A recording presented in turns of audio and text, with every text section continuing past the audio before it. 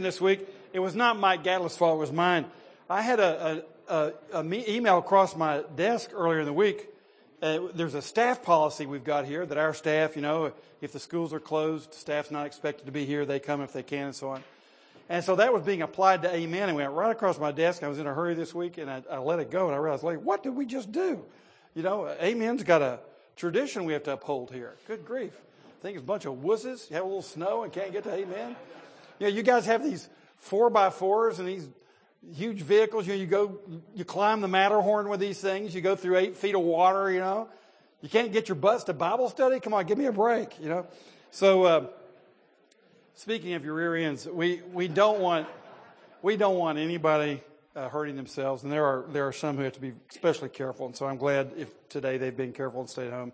They can get it on the website, and don't take it personally what I just said about you. But listen, the deal is with Amen, it's the same way with our policy on Sunday morning. We'll have church and we'll have Amen, those two things, unless the building blows up. So if you hear a loud explosion, we're off. If you see a huge fire coming up from 4055 Poplar, we're not having Amen. Otherwise, Harold Ware will be here and I'll be here. So if we've got electricity, we'll have lights. If not, we'll have Bible study in the dark. And he'll handle the PowerPoint if nobody else is here, and I will teach. And it'll probably one day be Harold and me. That's fine. So don't ever question about Amen. Just get here if you can. If you can't, we understand. Ha ha. All right. Turn to Galatians 3, and Happy New Year to you. Hope your Christmas was a good one. Mine sure was. And we are back now in Galatians 3. Let me remind you from whence we've come.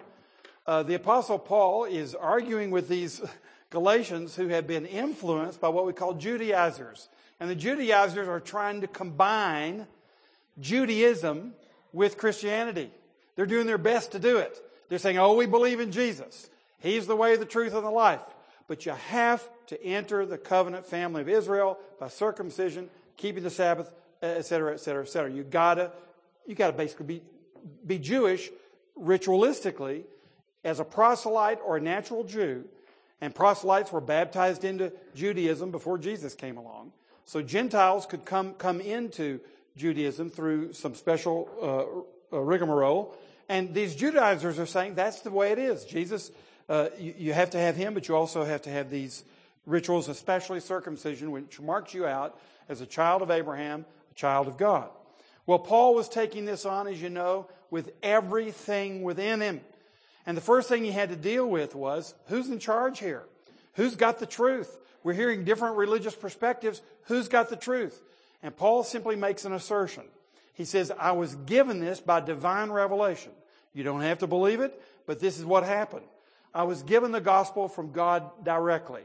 When I went back to the other big cheese apostles, Peter and Andrew and John, we chatted and we shared and we ended up realizing we had the same gospel. But I didn't get it from them. I got it from the Lord. They got it from the Lord. We came together. We have the same gospel. So don't believe these Judaizers who say they're bringing to you the Petrine gospel, the Peter gospel or the John gospel. And what's this Paul with his gospel? No, Paul says we had the same gospel, but mine was given to me from God. And therefore, it doesn't matter who gives you another message. It could even be an angel from heaven. Paul says, let him be damned.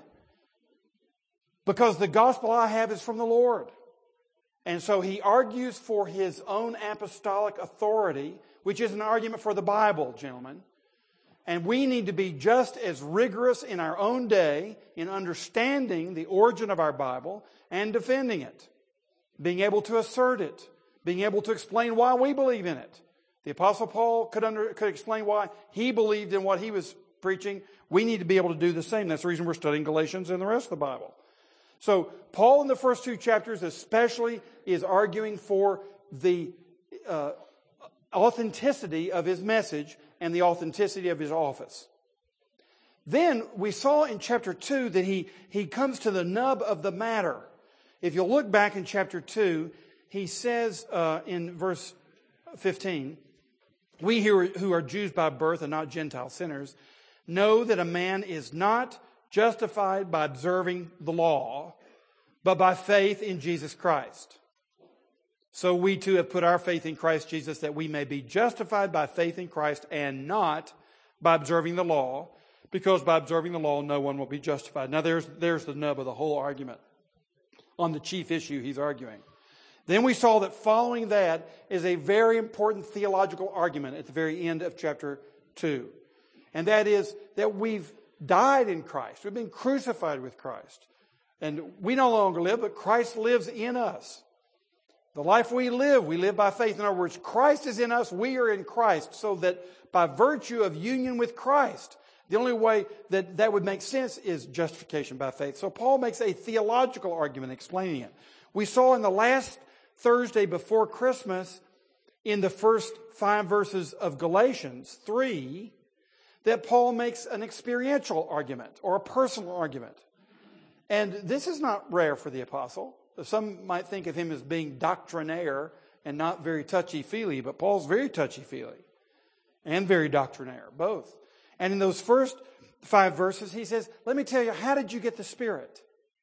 By performing according to the law? Or did you receive the fullness of the Spirit simply by trusting in Jesus Christ and trusting in the Spirit? Was it by faith that you have the life of the Spirit? Or was it by observance of law that you have the life of the Spirit? So he's arguing from personal experience, his experience and their experience. Now, when we get to verse 6, we turn a little corner here. He's still on the main theme. But now he's making a historical argument, or you could say historical biblical argument. And it runs now for a couple of chapters, and it has different segments to it. But the main thing he's saying is, this is the way it's always been. The Judaizers were confused from the outset. This wasn't a change that took place when Jesus came, this idea of being justified by faith. This goes back all the way to Father Abraham that they claim they're connecting you to through circumcision. So Paul is going right in the grill of their major argument and saying they got their argument wrong from the beginning. And that's the reason we're at odds with each other. So let me hop over there on their side. Let's talk about Judaism. Let's talk about the Old Testament. And let's see what the Old Testament teaches us. And that's where Paul's going now. And he makes an extended argument. And the reason, of course, is that he's talking to people who are influenced by Jewish arguments, by Old Testament arguments, being made by Old Testament people who are trying to claim that they understand their Old Testament. Paul's saying, no, you never did. And now, look, this is going to get into 14 years of theological study the Apostle Paul had in the wilderness. What we're going to mine now, I think, I don't have this on any authority except just inference. I think we're going to mine what Paul was studying for 14 years. Because Paul was a Judaistic Pharisee. He was steeped in this stuff. These Judaizers are saying things he would never have said because he would never have included Christ. He was Old Testament Jew to the core. And he became a rabid Christian. And he sees the difference between the two, and you can't merge these two things that are contrary. A Judaistic understanding of the Old Testament with a Christian understanding of the Old Testament. You can't put them together. Paul was thinking about this for 14 years, and I think here in this text that we begin today, and in the text that's in Romans, you see the fruit of this massive theological study that he has done that has really been the Christian apologetic for the Old Testament for 2,000 years. It's a great privilege to be reading it and studying it. Let's take a look at it. Chapter 3, verse 6 through verse 14. Hear the word of God. Consider Abraham. He believed God, and it was credited to him as righteousness. Understand then that those who believe are children of Abraham. The Scripture foresaw that God would justify the Gentiles by faith and announce the gospel in advance to Abraham. All nations will be blessed through you. So those who have faith are blessed along with Abraham, the man of faith. All who rely on observing the law are under a curse, for it is written, "Cursed is everyone who does not continue to do everything written in the book of the law." Clearly, no one is justified before God by the law because the righteous will live by faith. The law is not based on faith. On the contrary, the man who does these things will live by them. Christ redeemed us from the curse of the law by becoming a curse for us. For it is written, "Cursed is everyone who is hung on a tree." He redeemed us in order that the blessing given to Abraham might come to the Gentiles through Christ Jesus, so that by faith we might receive the promise of the Spirit. Amen. Okay, there are three major components of this text I want us to examine. The first one is in these first four verses, 6, 7, 8, and 9. Righteousness has always been obtained by faith alone. He says, consider Abraham. And the first thing he says about Abraham, in verse 6, is, Father Abraham was justified by faith alone. He quotes Genesis 15:6. Abraham believed God, and it was credited to him as righteousness. This word credited, very important. Credited, reckoned, imputed. There's that accounting word again in this text. And we've talked about imputation before, haven't we, in here? The difference between imputation and infusion. And here he's saying, Abraham believed, and then it was imputed to him. The righteousness of God was imputed to him through faith. He's saying that's the way it was with Abraham. Now, we all talk about Abraham. Abraham this, Abraham that. And we should. Abraham was a marvelous example of someone who was taken out of paganism. And you look back in Genesis 11 and look at his family. All his family had their names after pagan gods. We studied that in Amen some years ago. He was steeped in paganism. And he was called out of that. And believing God's promises that there'll be a land over there somewhere where he had never been. He went. At 75 years of age. Amazing man. And indeed the father of our faith in so many ways. So we can extol him. But Paul says, look, even with Abraham, you have anybody you would lift up over Abraham? Even Abraham was considered righteous through faith, not by his works. So he's saying this in clear and uncertain tones. Now let's look at Romans chapter 4. Turn back a few pages. This will be on page 1815. And we'll look at Romans 3 in a few minutes, where Paul really gives the heart of this argument. But in Romans 4, he's doing the same thing. Because, of course, if you're trying to convince Jews, you got to go to Abraham, you got to go to Moses, and you got to go to David. And if you can't prove it through those three, you're not going to prove it. Because those are the three kings, if you will, of Israel's history. And so Paul will regularly go to those three men and make references. Well, here he goes again to Abraham to prove his point. And he says in Romans 4, what then shall we say that Abraham, our forefather, discovered in this matter? And what is this matter? Well, look back at verse 21 of chapter 3. But now a righteousness of God apart from law has been made known, to which the law and the prophets testify. So Paul is saying, I'm going to tell you about a righteousness that comes apart from obedience to legal standards. It's a righteousness that comes through faith. This imputed righteousness. And then in chapter 4, he says, well, then what shall we say that Abraham, our forefather, discovered in this matter? If, in fact, Abraham was justified by works, he had something to boast about. But not before God. What does the Scripture say? Abraham believed God, and it was, here we go again, credited to him as righteousness. He's using the same argument. Now, when a man works, his wages are not credited to him as a gift, but as an obligation. In other words, if we earned our salvation, let's not call it the gift of salvation. That's hypocrisy.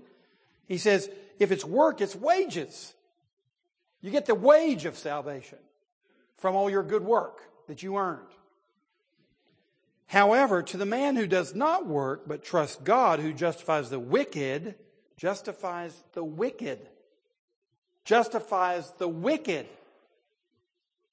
Can you just hang on that phrase just a moment? God justifies the wicked. Not the righteous.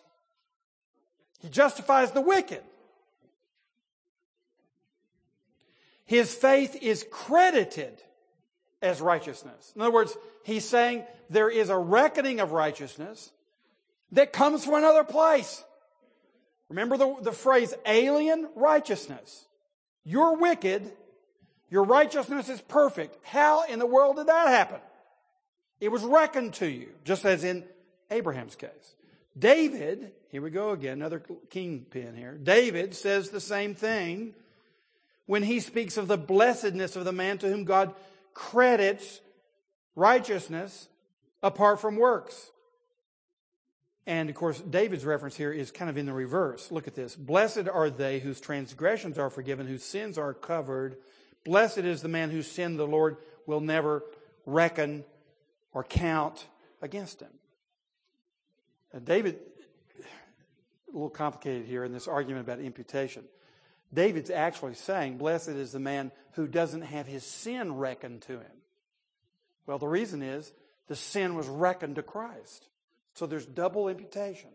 Our sins are imputed to Christ. Christ didn't commit our sins, but he gets credit for them. Thanks a lot. And look what happened to him. From imputing your performance to him, look what happened to him. But getting his performance imputed to you, look what happens to you. The ascension into heaven gives you a little hint. What happens to someone who has the righteousness of Christ. So there's double imputation. And Paul is using the imputation of sin, in David's case in Psalm 32, to prove his case about the imputation of righteousness in Abraham's case. Move on to verse 9. Is this blessedness only for the circumcised or also for the uncircumcised? Now he's getting into the argument here. We have been saying that Abraham's faith was credited to him as righteousness. Under what circumstances was it credited? Was it after he was circumcised or before? It was not after, but before. In other words, Paul is saying if our righteousness comes to us by virtue of these covenant signs, like baptism or circumcision or some other ritual, wouldn't you expect that Abraham would have his righteousness after he got circumcised? Wouldn't you? Yes, of course you would. So Paul just asked a simple question. When did this reckoning take place? Before circumcision or after circumcision? And he says it was not after but before. Verse 11. And he received the sign of circumcision, a seal of the righteousness that he had by faith, while he was still uncircumcised. So then he is the father of all who believe but have not been circumcised, in order that righteousness might be credited to them. And he is also the father of the circumcised, who not only are circumcised, but who also walk in the footsteps of the faith that our father Abraham had before he was circumcised. Real simple argument. Abraham was a wicked pagan. So now you Judaizers are telling me that we have to become religious Jewish people before we can receive righteousness?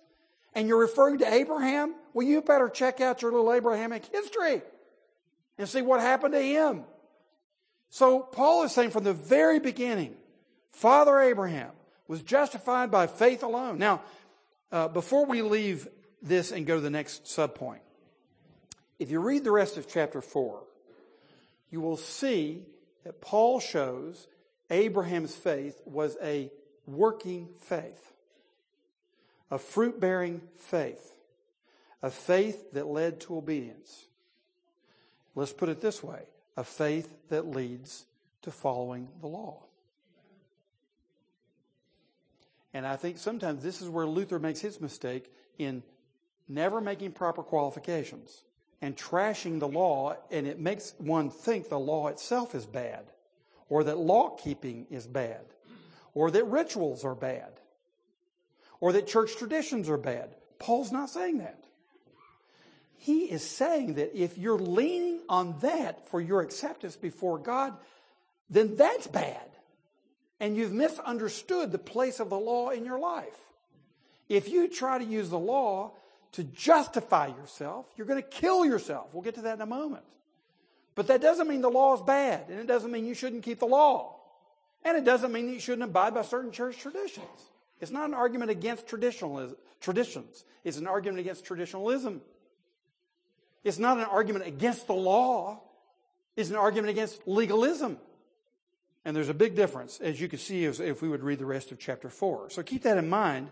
Paul is targeted with a laser beam on justification, not on sanctification. Now, B. In verses 7 and 9, let's go back to Galatians. We'll come back to Romans in a minute. Going back to Galatians, believers in Christ, his next argument is believers in Christ are children of Abraham. If Abraham was justified in the way that Paul's been teaching,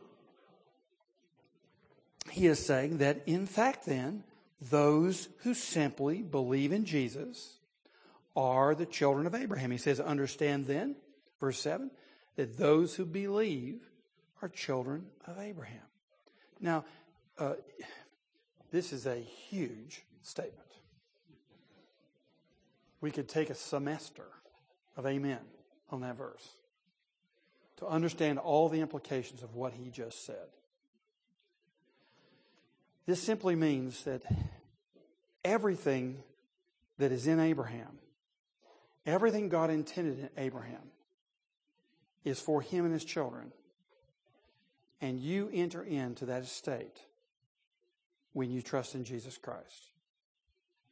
Jew or not Jew, doesn't matter. That's Paul's argument. It's radical. And people in his day would have wanted to kill him over that. They would be so angry. You're telling me there's nothing special about being Jewish?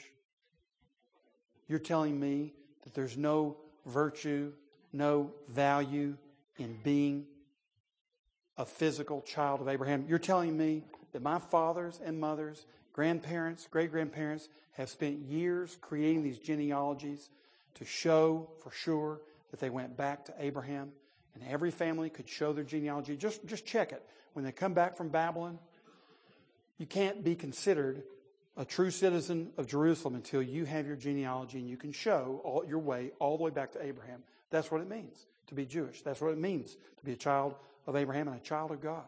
That's what it means to have His special blessing on you. That's what it means to be the chosen people. That's what it means to be the elect people. Right? And the people are saying, Paul, you're telling me that means nothing anymore? And Paul says, no.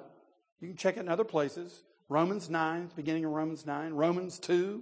He says, there's great value in being Jewish. You have the covenants. You have the oracles of God. You have the scriptures. You've been the custodians of this. You have a great history. So he's not trashing that. He says, I'm Jewish myself and I'm grateful for it.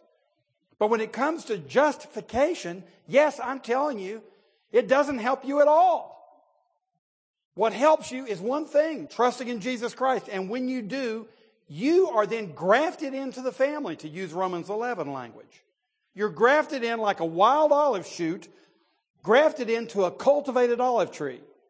And now you're part of that tree, not the one you came from. You're grafted into a new tree and you belong to that tree, and that's the olive tree of God, the people of God, the children of Abraham. Now look with me at a few other places in the Scriptures. For example, going back to Romans, look at Romans chapter 2. And you'll see in verses 28 and 29, Paul breaks out with the same sort of thing. This is page 1812. Romans 2:28, he says, a man is not a Jew if he is only one outwardly. Look at that. A man is not a Jew if he only has circumcision and only abides by the external rituals. Nor is circumcision merely outward and physical. No, a man is a Jew if he is one inwardly. And circumcision is circumcision of the heart by the Spirit, not by the written code. Such a man's praise is not from men, but from God. Here's what Paul is saying. The real circumcision is the new birth. It's being born again. And that, gentlemen, is what circumcision pointed to for 2,000 years. And often the Jews would miss it. They thought the meaning was they were marked out by their circumcision, by this outward sign, they belong to the people of God. They completely forgot what it means. But the prophets in the Old Testament would sometimes arise and preach, circumcise your hearts. That's out of the Old Testament. So from the very beginning, Paul's making his argument. This was always about the heart. And Judaism misses the heart of the matter in Christ. So he's saying it doesn't matter what you are outwardly. It matters what you are inwardly. Turn on over to Romans chapter 9. Look at verse 6. He's asking now, he's being asked, he's anticipating the objection. Well, what about all these promises that God made to Israel? Are they now null and void? And he says, it is not, verse 6, it is not as though God's word had failed, for not all who descended from Israel are Israel. Whoa. He's saying it's never true that every Israelite was an Israelite. So Israel is used in two ways in Romans 9 through 11. The heart and the external. And you have to know which one he's using. And there's some guesswork. But you get the point here. There's a real Israel, just like we say today, there's a real church, people who really believe in it, and there are those who got baptized and joined the church. And all the church is not the church. And he's saying all Israel is not Israel. Nor because they are his descendants are they all Abraham's children. Whoa. Do you remember that when Jesus got stoned and he slipped away? Do you remember why? Because he told them they were not Abraham's children. They were children of the devil. That's why. He questioned their lineage. You know, when you question somebody's lineage, you can get stoned too. And that's what Jesus did. Paul's doing the same thing. That's the reason he got stoned. So, they are his, nor because they are his descendants are they all Abraham's children. On the contrary, it is through Isaac that your offspring will be reckoned. In other words, he's saying, Abraham had two sons, Isaac and Ishmael. And Isaac and Ishmael were not both true children of Abraham. Only one of them was. Now, both of them were physically. But he says, through Isaac will your offspring be reckoned. In other words, it is not the natural children who are God's children. You look at that verse 8? But it is the children of the promise who are regarded as Abraham's offspring. For this was how the promise was stated. At the appointed time I will return and Sarah will have a son. So this is a dominant argument in all that Paul has to say. Now, this is very offensive. I've talked to the rabbis in the past who have asked me what I think on this. Because they're aware that within conservative Christianity there are many views about the state of Israel and so on. And the meaning of modern day Israel. And the last one I talked to said, now the most offensive position, before I gave my view, he said the most offensive position would be that you would think that the church displaces the nation of Israel. And I said, well, look, here's my view. It's just the Pauline view. And I think that is the Christian view. And I believe it, not because I want to, but not because I made it up or am inferring. It's just real explicit in the Bible. That what the apostles of Jesus Christ were teaching is that those who believe in Jesus Christ inherit all the promises. And those who don't believe in him are cut off. And I said to the rabbi, I said, do you remember in Isaiah, how Isaiah, in the Torah, how Isaiah spoke of the terebinth tree being cut off so that only a tenth was left? That was when the judgment of God came during the Assyrian attack. Yeah. That's what Jesus is saying. It's another judgment of Israel, and that it's cut off out of unbelief. And the unbelief is expressed here classically and fully by the rejection of the Jewish Messiah. So I do believe that. And I went back and just made the same arguments. It's very offensive in our own day. It's the argument Paul was making. If you don't want to be offensive, make up some other position. And there are a lot of conservative Christian positions out there that don't agree with this. And I think they're completely wrong for a lot of reasons, but mainly because it just disagrees with what we just read. So Paul is making a radical statement here. He is saying, Father Abraham was justified in the way that I'm telling you. Now, he didn't know about the Messiah. He didn't understand everything about the substitutionary atonement and what would happen on Calvary. But he was justified through his faith. And we are the children of Abraham, not because we have a certain skin tone or a certain history, but because we believe in the Messiah. Now, let me just mention before we go on in these subpoints, let me mention a couple of implications of this view. And they're very important to me. When you understand that you are the new Israel, and as a matter of fact, go back to Galatians now. If you'll look in chapter 6, you get that very language. Look in Galatians 6, verse 15. At the end of this book, he says, neither circumcision nor uncircumcision means anything. Anything. It doesn't mean anything. What counts is circumcision of the heart, new creation. That means not only anything, it means everything. So your religious heritage doesn't mean anything in terms of your justification. Your new heart means everything. Peace and mercy to all who follow this rule. Look at this little turn here. Even to the Israel of God. He's calling us Israel. So what are the advantages of our understanding that we are the Israel of God? We are the circumcised. Here are the advantages as I see them, at least a few of them. First of all, you get your Old Testament back. That's your book. Those are your people. That's your history. And when they're wandering around in the wilderness and acting like a bunch of idiots, well, hello, those are my cousins.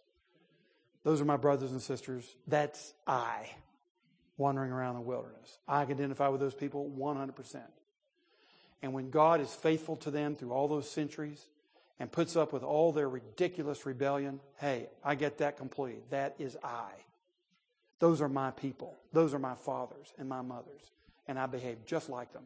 And look how good God is. So I get my Old Testament back. Every page of it is important to me. Every precept is important to me. Every historical narrative is important to me. It's my book. It's my family history. That's the first thing that happens to you. Secondly, you begin to look at religions very differently, and especially Judaism. And I have some friends, especially the ones I talk to, that I have great respect for. And they're very helpful citizens. I'm very grateful for the opportunity to build community with my Jewish friends. And the Jewish friends I have are very generous, most of them. They're very involved in this community. They make an enormous contribution.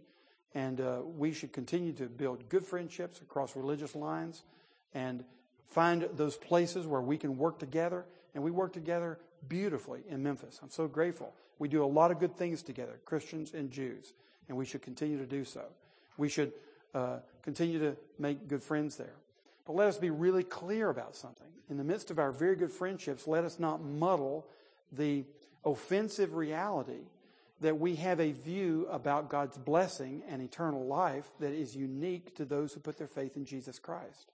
And if you don't, you are cut off. If you were once in, you're cut off. If you were never in, you won't get in without faith in Jesus Christ. Let us be very clear about that. Let us not be patronizing and sentimental. Oh, well, he's so sincere. She's so sincere. Well, they're more sincere in their religion than I am in my mind. I guess that they'll go to heaven. If I'm going to heaven, I guess they will too. That is rubbish. You're not going to heaven because you were sincere in your religion. You're not going to heaven because you tried hard. And so since you're going, maybe somebody who tries a little harder than you will get there too. That's rubbish. You just simply betray your own misunderstanding of how you're going to heaven. You're going to heaven because you simply put your trust in the perfect righteousness of Jesus Christ. And you trusted His taking the sins imputed from you to Him. And that's your only claim. Only claim. And that's the only claim that is necessary, and it is necessary to get there. So let's not be sentimental and patronizing toward people that we love. Let's be true neighbors and love them dearly and show them the way and give them every opportunity if they're willing to hear. So Jewish evangelism becomes very important under this view. And then thirdly, I would say this, and then we'll move on. When you understand this view of Israel and New Testament people being engrafted into the real Israel of God by faith and being the children of Abraham, your eschatology becomes very simple. That is, your eschatology just means a study of the end of time. And I don't know, when people try to figure out, well, how are all these Old Testament promises going to be fulfilled and Christians go to heaven? Well, that means there must be a reinstatement of the nation of Israel so that all those promises about a new land to Abraham and a great nation and a great name, and it's got to be fulfilled some way. So I guess we'll have to create a 1,000-year reign when all that stuff can happen with Jews only while the Christians go up to heaven. And you get this very complex thing called pre-tribulational premillennialism. I'm sorry, but that's where it comes from. It's trying to figure out how you're going to have the Old Testament promises come true to the Jewish people, literally. Well, let me tell you literally how it comes true. Literally, you are the heirs of the promises through faith in Jesus Christ. Literally, you are the heirs of Abraham. And literally, you're going to get the land and the nation and the great name. And literally, it's going to happen physically in your life. When? When the New Jerusalem comes down out of heaven, Revelation chapter 21, and that's the reason you have that chapter in your Bible. It is the fulfillment of all the Old Testament promises, gentlemen. And those promises are not meant for people who don't believe. They are cut off under the judgment of God. Don't patronize them.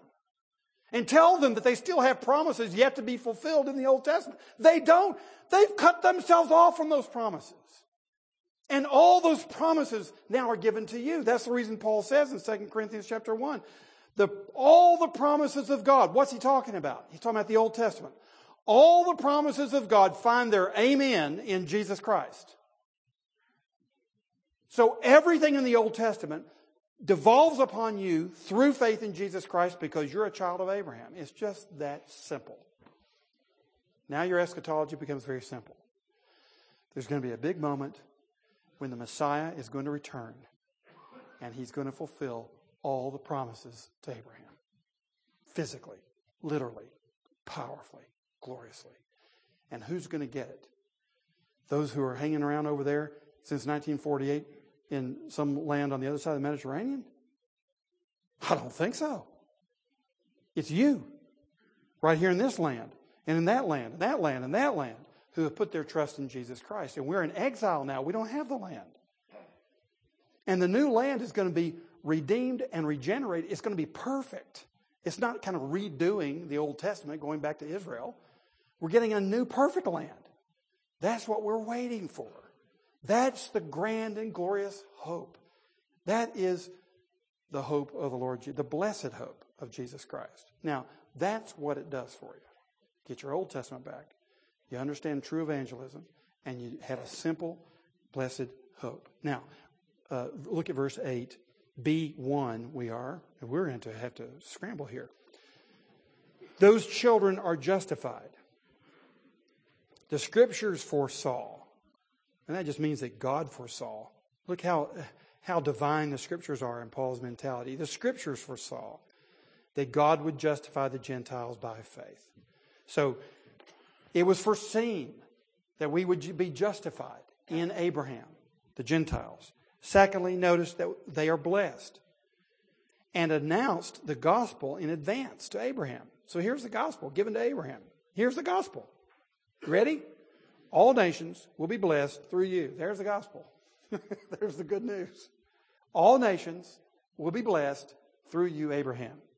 So, and you'll find this kind of idea in Ephesians. Turn just a couple pages over in your Bibles, more than a couple, to page 1908. Ephesians 3, 1907.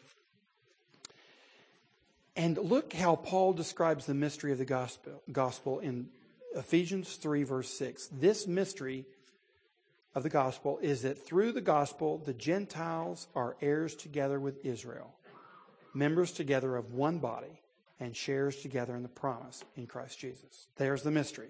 Now, the mystery can be described in several ways, but here's one description, that you have the inclusion of these pagan Gentiles coming in to share life, to be the body of Christ together with the Jews from the Old Testament. So, and they are all blessed. We're going to race along here. Look at verses 10 through 12, and let's get the second main point. The first point was that righteousness has always been obtained by faith alone. Secondly, what Paul is saying here is that legal righteousness just doesn't work. It brings a curse. Legal righteousness brings a curse. That is, if you're seeking to obey the law as your righteousness, you just get damned over it. That's the reason we struggle with our guilt consciences. That's the reason that so much of our life is motivated by a big guilt complex, because we are continuing to try to justify ourselves before God and before our own consciences based upon our performance, and it never works. Verse 10, the law demands perfect, universal, perpetual obedience. Anybody up for that? That's what the law demands. Because what does Paul say in verse 10? Cursed is everyone who does not continue to do everything written in the book of the law. The law curses and blesses. Obedience leads to blessing. Disobedience leads to cursing. Which side are you on? Well, let me tell you. You're on the side of disobedience. All you have to do is read the Sermon on the Mount. When people tell me, my religion really just consists of the Sermon on the Mount. That's all I need. I say, really? Oh, man. That Sermon on the Mount clobbers me. You're telling me I can't, not only can I not have an affair with another woman, but I can't even think about it. You're telling me, the law is telling me that's my new standard. I can't ever, if I'm going to heaven, don't ever undress a woman in your mind. Now, if you've ever done that, you're going to hell. Have you ever been so angry with someone you wish they would go away? Which is to say, you wish they'd just die. Ever? Well, if you haven't ever done that, hey, maybe you'll get into heaven on your own performance. Have you ever wanted something that somebody else had? Ever? Ever dreamed of that? Ever seen a car go by and say, oh, I wish that one were mine? Oh, well, if you ever had that happen, you're going to hell. That's what the law does for you. It damns you. That's what Paul says. You're dealing with fireworks here, gentlemen. So the law demands perfect, universal, perpetual obedience. All you have to do is read the Sermon on the Mount. Now, some of you yesterday were at Herbert Ray's funeral, and if you were there, something that impressed me about Herbert was his military service. And of course, Herbert was a credible thinker, and he was very bright. He was a navigator in the Air Force, and he flew 31 missions over Europe during World War II. He was given the Distinguished Flying Cross with an oak leaf cluster, which means the equivalent of 2 Distinguished Flying Crosses. And those are not just given out, like Purple Hearts. Those are given out to a few men for extraordinary heroism in the line of duty. And he got 2 of them. And if you read about World War II and the air attacks, the RAF was going in largely at night and bombing regions. The Americans were basically flying during the day because they were trying to hit, and this is before computers, you realize, and some of the other things we have now. They were going during the day to hit specific targets, which I actually like better even from a just war theory. Well, you go during the day, it's a lot more dangerous.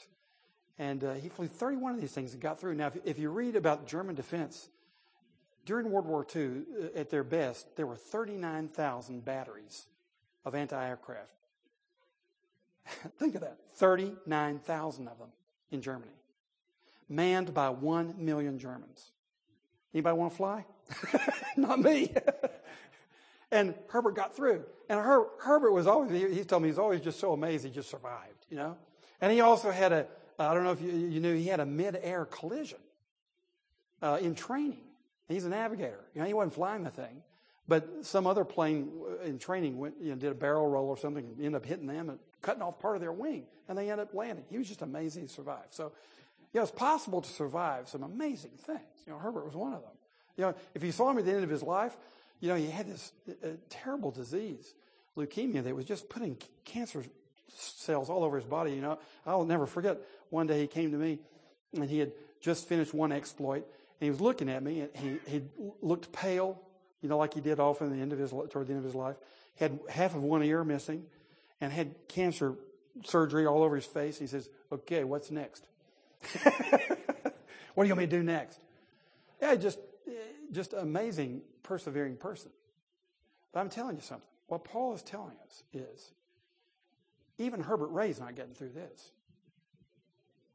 You can't present yourself to the Lord and say, "I've done this, I've done that, I've done this." There's no way through. Abraham couldn't do it. David couldn't do it. Moses couldn't do it.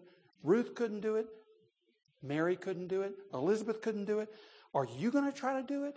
Are you an idiot? There is no way through. There's no way. It's like, would you like to swim to UK, on your next vacation? You think you can make it? You have more odds of making it successfully on a swim to UK than you do getting into heaven without Jesus Christ and faith in Him. There's no way there. That's what Paul is saying. The law demands perfect, universal, perpetual obedience. You can't get there from here. Secondly, not only is it impossible, which ought to be enough for most knuckleheads, but B, verse 11 and 12, legal righteousness is contrary to faith. Everything about this approach to God is contrary to the main message of the Bible, which is to trust in somebody else because you're a helpless human being. You're pitiful. You're a beggar. You don't have anything to bring. You have nothing to commend you before the Lord unless it's imputed to you. The whole idea of presenting yourself as a law obeyer is contrary to everything the Bible teaches about faith. That's his point here. Clearly, no one is justified before God by the law because the righteous will live by faith. And he quotes Habakkuk. The law is not based on faith. On the contrary, the man who does these things will live by them. In other words, the law is based on your performance. It's not based on faith. Now we're going to see the law is a blessing to us, and keeping the law is important. And there are blessings that come to us in this life through obeying the law.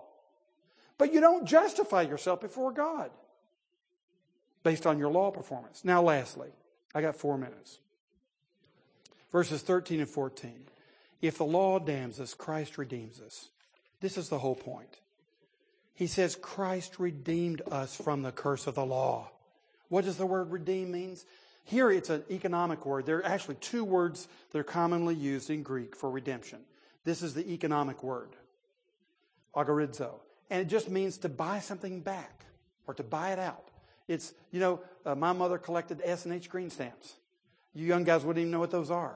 But you go to the grocery store and they give you a whole bunch of, if you buy $10 worth of groceries, they give you, stamps representing $10 purchase. And you go home, put those in your S&H book, and you get enough books together and you can buy a blender.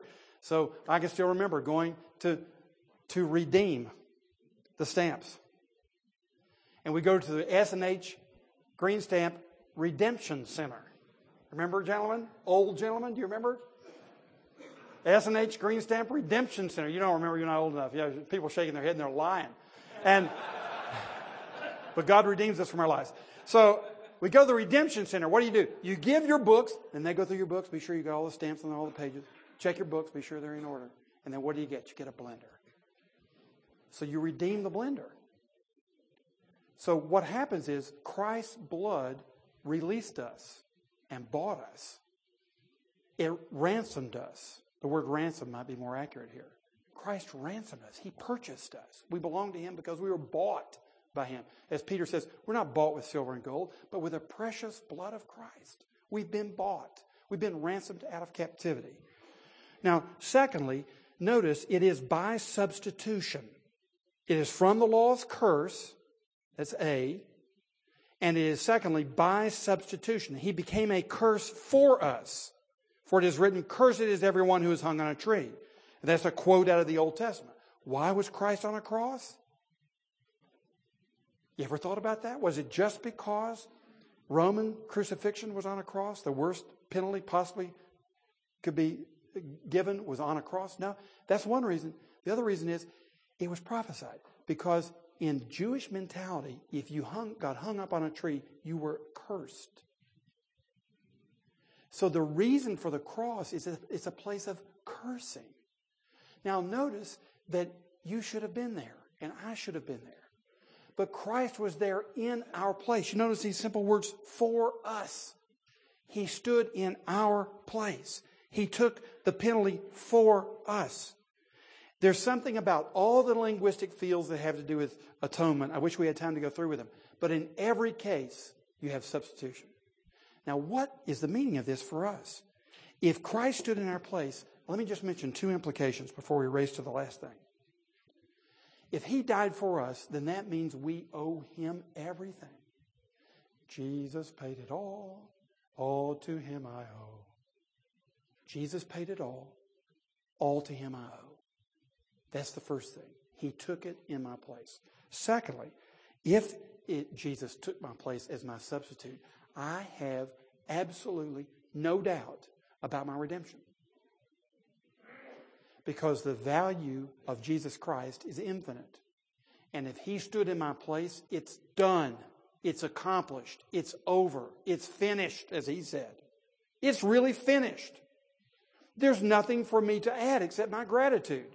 And my law obedience is an expression of gratitude, not an expression of earning. Not wage earning. It's an expression of gratitude. Because it was finished. He stood in my place. What possibly could be left to do if He stood in my place? Wish we had more time there. But see, verse 14.